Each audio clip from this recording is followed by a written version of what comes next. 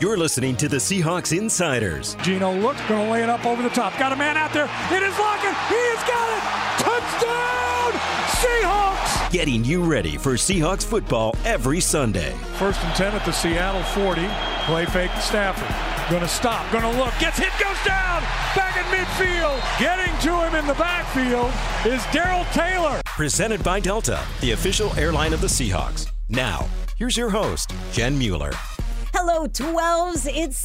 It's good to be talking to you again. It is a little bit weird to talk to you this much during the off season because it hasn't really been an off season yet. I know John Boyle has been furiously writing articles for Seahawks.com. It feels like the season actually hasn't ended, but it did. Yeah. Because I was watching football on the couch. It's a very different off season than past years for us because changing head coaches is a big deal and it leads to a lot of stuff we haven't dealt with in the last decade and a half. Yeah, there's a lot of change. There's a lot of energy. There's a lot of conversation. There's a lot coming up for the organization. And look, every week we try to add context, perspective, and insight on what's happening with the team, whether we're talking about an upcoming game or a matchup or some stats that we saw. Because, John, you and I have worked around this team in various ways for decades now, right? Mm-hmm. We've been employed by the team, but we have also worked with the team as employees of other departments. So we've engaged with these folks for a number of years. And I think today it's helpful after hearing from John Schneider. I think it's helpful to pull back the curtain a little bit and maybe share some of the personality because you and I get a chance to talk to him or bump into him on a regular basis.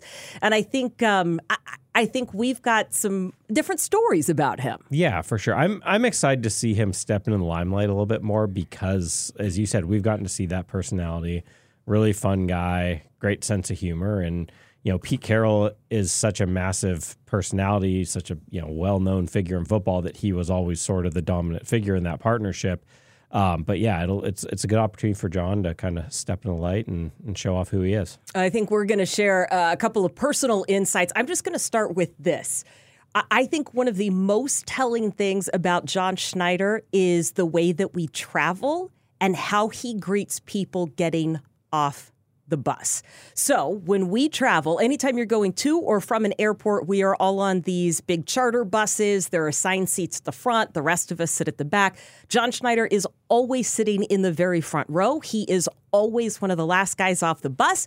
He is also always the person to say, "Hey, buddy, how's it going?" Yeah, with a fist bump. Fist bump for everybody getting off the bus. Every single person who leaves the bus every single time. It does not matter if we have won, if we have lost, if it is raining, if it is sunny. His disposition, it's exactly, I don't want to say it's Pete, but this culture doesn't exist without both of them.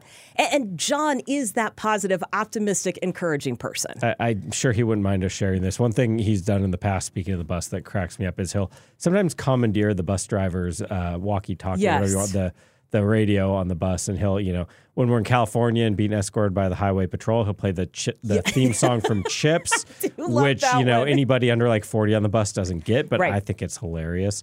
Or one year, I remember we were in Kansas City, which he's worked there in the past, and he was giving He was like tour guy. Yeah, a tour. Yes, like over here, you'll see that. And he tour. threw in some personal things about, I think it was like his brother-in-law's bachelor party or something. But, just some funny quips. The guy's, he's a hoot to be around. And again, I think the organization is going to be really good hands with him taking over this role. Yeah, he has got some great one-liners. In fact, at his press conference with the media, right out of the gates, he said, where's the crowd? Yeah. Like, how come I don't have the same crowd as Pete Carroll? I mean, just right out of the gates, that's who he is as a person. But look, if we're going to talk about football, let's talk about how he evaluated last season because he knows what those numbers and what that overall record said. However you look at this, we are all here today because we underachieved in 2023. We all did. Now we're in a situation where, we all need to get better. We understand that the 12s, the fans, the community, Jody, everybody in this building deserves better. We had high expectations for 2023. We overachieved in 2022, and quite frankly, we underachieved in 2023. I think everybody recognizes that. But again, it's a time for all of us to look in the mirror in this organization, myself included, obviously, and improve, learn, and move forward. I did find that point he made about 2022 and 2023 pretty interesting because you go back to the start of the 2022 season. Outside of this building, the expectations were not high for that team. You had Geno Smith was an unknown at that point. A lot of people thought this was a rebuilding team that was going to win 4 or 5 games, and then they went out and won 9 games, went to the playoffs, and with that came heightened expectations. And look, this wasn't just like outside unrealistic expectations. The coaching staff, the players were telling us that too, that they expected big things last year, in 2023, I should say. And they started off 6-3, and then unfortunately things went south a little bit. And as John Schneider said, ultimately it wasn't enough. Well, and you look at that 2022 team, first of all, those are 2 huge draft classes in terms of both numbers of picks and the contributions that they have made. You look at the number of first and second year players that were starting in 2023 for the Seahawks team, it made them one of the youngest teams in the NFL. And there was a lot of, I don't know that John would say it like this, but there were a lot of expectations on that 2022 draft, just knowing the number of picks you had to choose from. And I think you look across the board at all the contributors, and whether they felt pressure or they saw it as an opportunity, they did find some key pieces that can help the franchise for a long time. Absolutely. I mean, that's as much as we're disappointed about the way this season went, you can very easily paint a very bright future for this organization. And John Schneider touched on that, like why this is an attractive job. You have, I think it was they started the year with 20, maybe more than 20 first and second year guys, and then more contributed as the year went on. Tons of starters, some Pro Bowl players. So you've got a lot to build with here. And it was funny because you talk about being in a new position. John and his staff were in a new position 2 years ago. Yeah. You hadn't had that many picks. You hadn't had that high of a pick. This last year you have 2 first-round picks. It's a new experience. So for all of the talk about, man, this is new, guess what? They've had new experiences, significantly new experiences in each of the last 2.5 seasons. So change is not something that they are afraid of or unaccustomed to. Also, the longevity that he had with Pete Carroll, it truly is amazing. And if you go back to what Pete said of, look, just thought I'd take a run at this and see, 3 or 4 years, 14 years later, not only was Pete still here, but you had this incredible relationship between head coach and GM, and certainly a lot of lessons taken from John Schneider. Again, just very, very blessed to have worked with Pete and all the positive lessons and the leadership lessons and thoughts and philosophies. And I can't even begin to explain to you, pretty emotional press conference the other day. And when I say your emotions are all over the place, it's moving on from a very, very historic partnership and amazing level of success and achievement that Pete and myself are extremely proud of. I look forward to being able to call up Pete and text him. He's texting me like crazy all the time, like, "Hey Johnny, what's is going on with this and that?" And so it's it's been a great experience. Obviously, you hear the emotion there from John. I mean, these guys were as close about as any 2 people in a professional relationship can be for more than a decade. They used to tell stories about the first couple months just getting together and working, just the 2 of them, spending all this time in the office. The thing I come back to, too, is it reminds me back in 2009 when the team moved on from Tim Ruskell, their GM at the time. Jim Mora was still the coach then. And Todd Lewicki, who's the president of the team, he brought up this idea of the 2 guys needing to be on the same page. And I think that was really important when they then hired Pete and John look, Mike Holmgren and Ruskell did some awesome things together. They're a reason this team went to the Super Bowl in 2005. So I'm not trying to disparage anything that happened back then.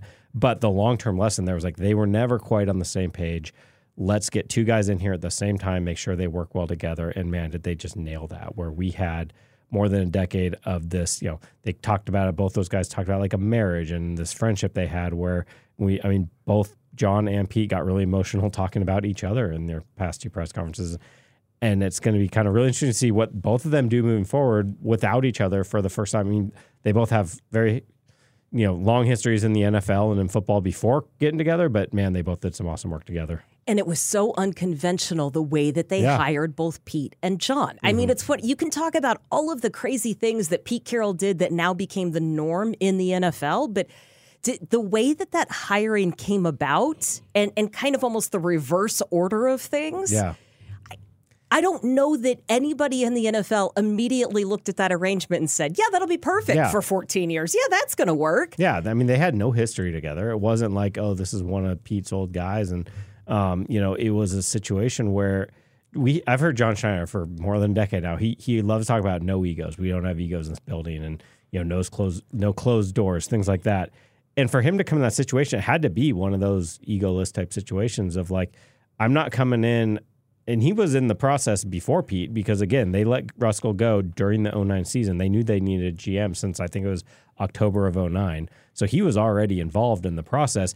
And he's thinking, hey, if I get this job, I get to hire a head coach. And then things flipped on him a little bit. Yeah, we're going to hear from John Schneider on that in just a second. There's a couple of points that I want to bring up. Number one, I think one of the big talking points is what do you look for in the next head coach? As you pointed out, Pete Carroll, such a dominating figure, such a unique figure in the way that he approached coaching and culture and everybody in the building. And John Schneider was very clear on what gets prioritized. That's it. Our culture, and then how are we evolving? Who's going to help us move to the next level, right? How are we going to, compete with everybody that we need to compete with and advance this organization moving forward? And I think we're going to learn so much of this process about the ideas. And, I'm proud of all the connections we have around the National Football League, and we've learned a lot already. And so to be able to understand what that looks like, different opinions, different philosophies, open the door to different ideas, whether it's a defensive head coach or a offensive head coach or a special teams guy that is becoming a head coach. I think that's all just really, really important. Yeah, and I like that he touched on kind of it that sort of felt like the non-football side of it and the football side of it all in one answer. And earlier in his press conference, he said, we have a clear directive from Jody Allen moving forward as we embark on our new coaching search. And they said, we want to keep our positive culture. And that's been a big part of this team's success. It's a big part of why people want to work here, players want to come here. It's just an awesome place to be. And that, I think you can trace that back all the way to Paul Allen buying the team in 1997. It really started with Paul, and then Pete and John both kind of took it to another level together. And that's not to say you need to hire a Pete Carroll clone, but they're going to bring somebody in who fits with this culture that those two have really facilitated over the last decade plus. And then you get to the football side and talks about how are we evolving. He used the word stagnant a little bit earlier about like you can't, this league is constantly evolving. And that doesn't mean you're going to hire a 35-year-old coordinator necessarily, but you want someone to bring in some fresh ideas to say, okay, this is a good team in 2023. They won 9 games. They beat some playoff teams. How do we get from that to competing for the NFC West, competing for championships, all that? There's a few things on that interview process, and I like the fact that John said there's no such thing as too many interviews, right? Because there's a couple of things. First and foremost, you are trying to find your next head coach, right? This is something that he has thought about at the end of every season for the last few years. Yeah. This is not a surprise that he would need to think about this now. It's part of the exercise that you do as a GM to be in the conversation, to have a strategy in place, to have a list. They said they're going to treat it like free agency, right? Their board is up. They want to have conversations because after you find your head coach or while you're finding your head coach, you also just want to hear what's going on in the league. This is an information gathering process as for everything, right? Whether it's offense, defense, just types of leaders, who's out there, how people are approaching things. You're taking notes all the time. And John loves to take notes. And this is a conversation he and I have had multiple times. He keeps journals on everything. He keeps journals particularly around the NFL draft. He keeps journals on each season. And part of it so he can go back and reflect with a little bit of objectivity and understand what emotion that he felt. How did he feel about his decision-making process? What did he like? What was the result? they're not going into this willy-nilly going, okay, let's see what you got here. You know what I mean? He is very thoughtful in how he approaches all of this. So it's information gathering for him. Yeah, for sure. And that's an interesting way to put it because, you know, as you said, he said we're going to treat this like free agency. And the phrase the phrase that John has always used is, you know, leave no stone unturned. They're not going to sign everybody. They're not going to make every trade, but he wants to feel like they're in on everything because you just never know. And that's how he's going to treat this coaching search as well. And on the information gathering side of it, it kind of reminds me of, I've heard Pete and John talk about this when it comes like the combine and player stuff. It's like, you're not going to draft every guy you talk to, but you might learn something about an opponent. You know, there might be some quarterback you're going to see 2-3 years down the road, and you might have learned a little something about his makeup, or maybe it's, you know, it helps you down the road of, hey, this guy's a free agent 4 years, and just, you never know, like, when that information is going to come in handy, but having those notebooks John has, building that information on people, even if that's not the guy you hire in the next couple of weeks, it could help you out somewhere down the road. You know the name that just came to mind, not coaching name, Leonard Williams. Yeah. Do you know how long they've been looking at Leonard Williams and hoping to get a chance to get him on the team? And by the time he was a Seahawk this year, it's not like that came out of the blue or that even started in 2023. That goes back to that draft process and the information and not leaving any stone unturned. Yeah, for sure. Yeah, they're compiling information all the time. And if you want to know what excites John Schneider most about this process, well, certainly it's the fact that he gets a chance to do it for the first time, but there is a chance to reset a few things. I think the learning, evolving, looking forward, where's the game going? You know, 14 years is a long time for one coach to be in a spot, right? And it's been incredible. God rest his soul, Marty Schottenheimer would always tell me, you know, one coach can't stay in one spot for more than 10 years. He retired when I was with him in Kansas City for a year. And it's just that opportunity to learn from all these people that are doing incredible things, you know, in college football and around the National Football League. And you cannot, if you're stagnant in this league, you're behind. So I think that's probably the most intriguing thing is to learn and be open-minded. Yeah, we heard the word stagnant in there. I do want to jump in and say he kind of corrected himself and he said, look, what we're really doing is moving forward, right? That was a word choice. He goes, actually, what I mean is moving forward. Yeah, he didn't want that to come across saying, no, Pete got stagnant and that's why he's not here anymore. I think his comment at Marty Schottenheimer was more to say, like, what Pete did is so rare and impressive. Most coaches can't make a decade. He made it 14 years and went out with a winning season. You know what else I love about John's comments in that press conference was truly showing not just his longevity in the game, but the people that he has worked with. He's got some good connections. He has been with the Seahawks for 14 years, but he's also worked for the Packers, for the Chiefs, for Washington. He was with the Seahawks in 2000. He's been a scout, the director of pro personnel, the director of player personnel, the director of player operations. He's got a wide breadth of experience. And you hear him talk about Schottenheimer, and there was Holmgren, and there's McCarthy, and it's across the board, his connections. And how about Ron Wolf kicking him out the door in Green Bay? It's like, look, you got to go out and do spread some your of wings this. a little bit. Yeah. How about that? Yeah, By the way, thank you to the Packers. Yeah. For forcing him to spread his wings and bringing him to Seattle eventually. His experience and just the connections he has, some like big names in coaching, GMs, like he knows.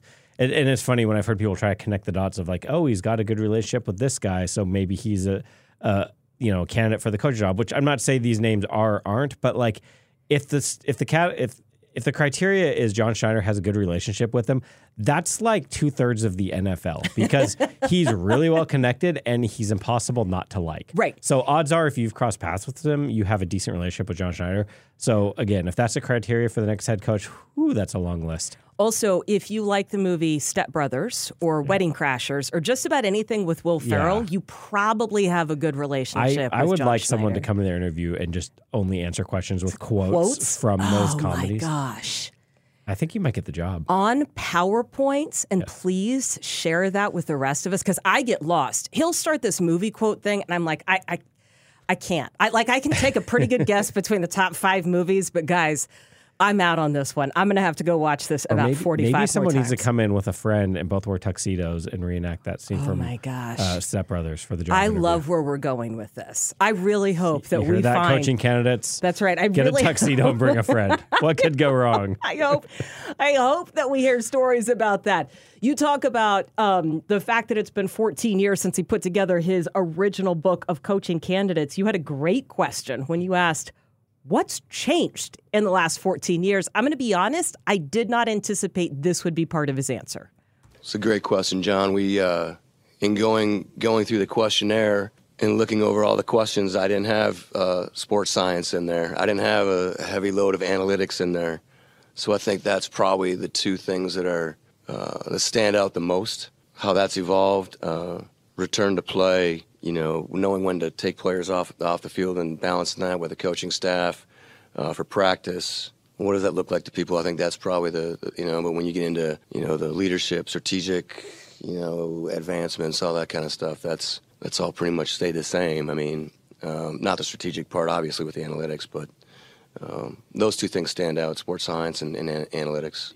It's funny because I didn't really ask that question expecting that type of answer either. I was more thinking like, what is your experience in 14 years of a GM, working with Pete, whatever, changed maybe what you're looking for in a coach? But right. I enjoyed the road that went down because it's something that I hadn't really given a little thought to, but that is where the game has really changed is, the analytics, but also like we forget how much the game has changed for player safety wise in a good way in the time since those two got here. You go back to, I can picture hits Cam Chancellor had that we all celebrated that knocked dudes unconscious and knocked Cam Chancellor unconscious at least once. So thankfully we're working on getting that out of the game. It's never perfect because it's just such a violent sport, but that side of it's really interesting of like, okay, what's changed in just how we treat players. I expected him to go down the road of, offense or defense. It's a lot harder to play defense, right? Like you want a quarterback-driven league. I expected him to start talking more about the X's and O's than that. But, I would also say that is one of the places where if you talk about sports science and analytics, Seattle's been on the forefront of both of those things, right? Mm-hmm. So that's nothing new. And they've been great at embracing change. But when it comes to the X's and O's, everybody's trying to figure it out. Is he going to go offense? Is he going to go defense? Special teams, I just don't know that many special teams coordinators out there enough, so I'm going to include that, right? Coordinators, guys with that experience. I am not going to pretend to read between the lines of anything that John said. But we do have his general thoughts on which phase of the game makes a better head coach or the head coach that he might be looking for. I think you definitely have to look at the history. You have to look at, the different experiences that those individuals have had. We've done a ton of study on that already. We've been looking at it for years. Special teams coaches especially are, when you look at Coach Harbaugh, I apologize for some of the other coaches that I'm missing there, but he stands out with all the success they've had in Baltimore. And, when you're the special teams coach, you have a really good feel for, and you're in the midst of who's going to be inactive, active all throughout the week, and the planning on both sides of the ball with, the offensive staff and the defensive staff and what both groups are looking for.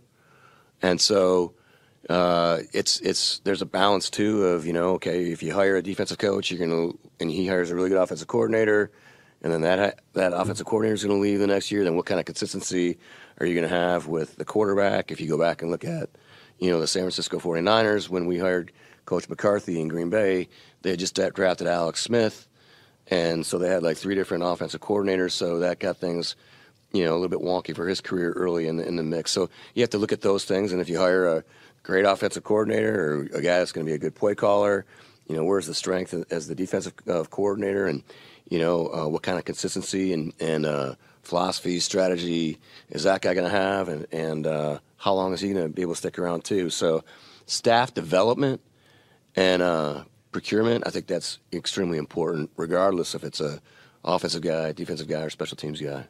Yeah, the last part of that about staff procurement and development, I think we both kind of perked up when we heard that, because that's only what it comes down to is if you hopefully get this hire right and have a lot of success, whichever side of the ball it is, you're going to have people are going to come for your coaches. Whether it's we see it every year. Some of the top defensive guys and offensive guys are the main coordinators are the main candidates for jobs. So I do think there's a case to be made when you look at the offensive side of kind of that continuity with the offense and the play calling and the quarterback. And, he mentioned Alex Smith in San Francisco.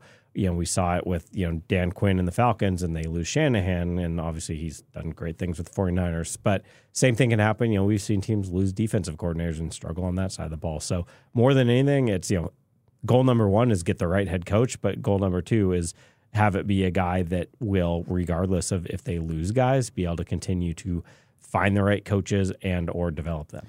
That is always a key thing. And what I hear too is it doesn't really matter what your philosophy is. You have to be able to marry offense and defense. Yeah. It doesn't. I don't care if you want to run a 3-4 or 4-3.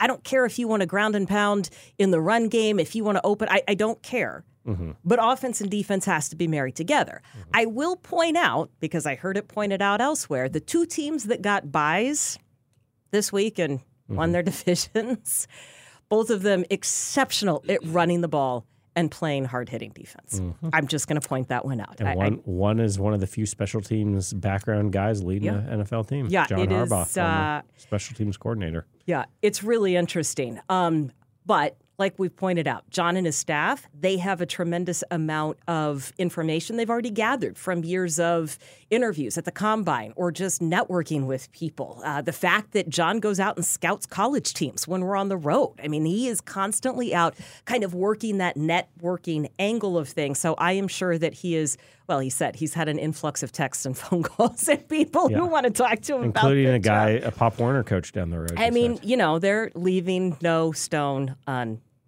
That's right. I can take a guess as to where they are in the process. We can all surmise where they are in the process. But how about if we hear from John Schneider where things stand with the coaching search? We're very much in the initial processes, right? So, 15 years ago, it was a totally different setup. There's a lot of things we need a lot of boxes that need to be checked. And we need to make sure we're staying instead with all the rules that are put in place. We've sent in several consent forms, and we're hoping to begin interviews tomorrow. Yeah, and that's, as he alluded to, things have changed in much more recently in the last 15 years even. There's new rules. I think this is the first year they're in place where you can't bring guys in for in-person interviews till after the divisional round, which is coming up this weekend. So it does slow the process down a little bit, the idea being leveling the playing field so coaches aren't essentially being penalized for, assistant coaches, job candidates aren't being penalized for being on good teams. So process is going to be a little slower probably than what we've seen in past years, but and there's a lot of names out there. Obviously, you've seen them on the internet. Probably if you're listening to this podcast and care enough about the Seahawks, you know who some of those names are, and they're going to look at, again, just about everybody you can think of. So it'll probably be, not a really long, drawn-out process because you got to, you're competing with other teams. There's 7 openings right now, but they're going to make sure they do it right. There's also a combine coming up fairly quickly here. You want to have some decisions made so that you can add to that next group of talent, and whoever is the head coach, they will inherit a very talented team that John Schneider believes is right on the cusp of winning. We have certainly seen some of those young talents the last couple of years, and John, I don't know, I'm excited. I'm excited to see what John does. Yeah, me too. I mean, going back to last week, like it's a big change, and you're kind of sad to see things change because Pete Carroll's meant so much to this franchise. But at the same time, now looking forward, there is this exciting opportunity for John. Just, the excitement of something different and to see how it all plays out. And when we find out how it plays out, guess what? We'll be back with you for another episode of the Seahawks Insiders Podcast.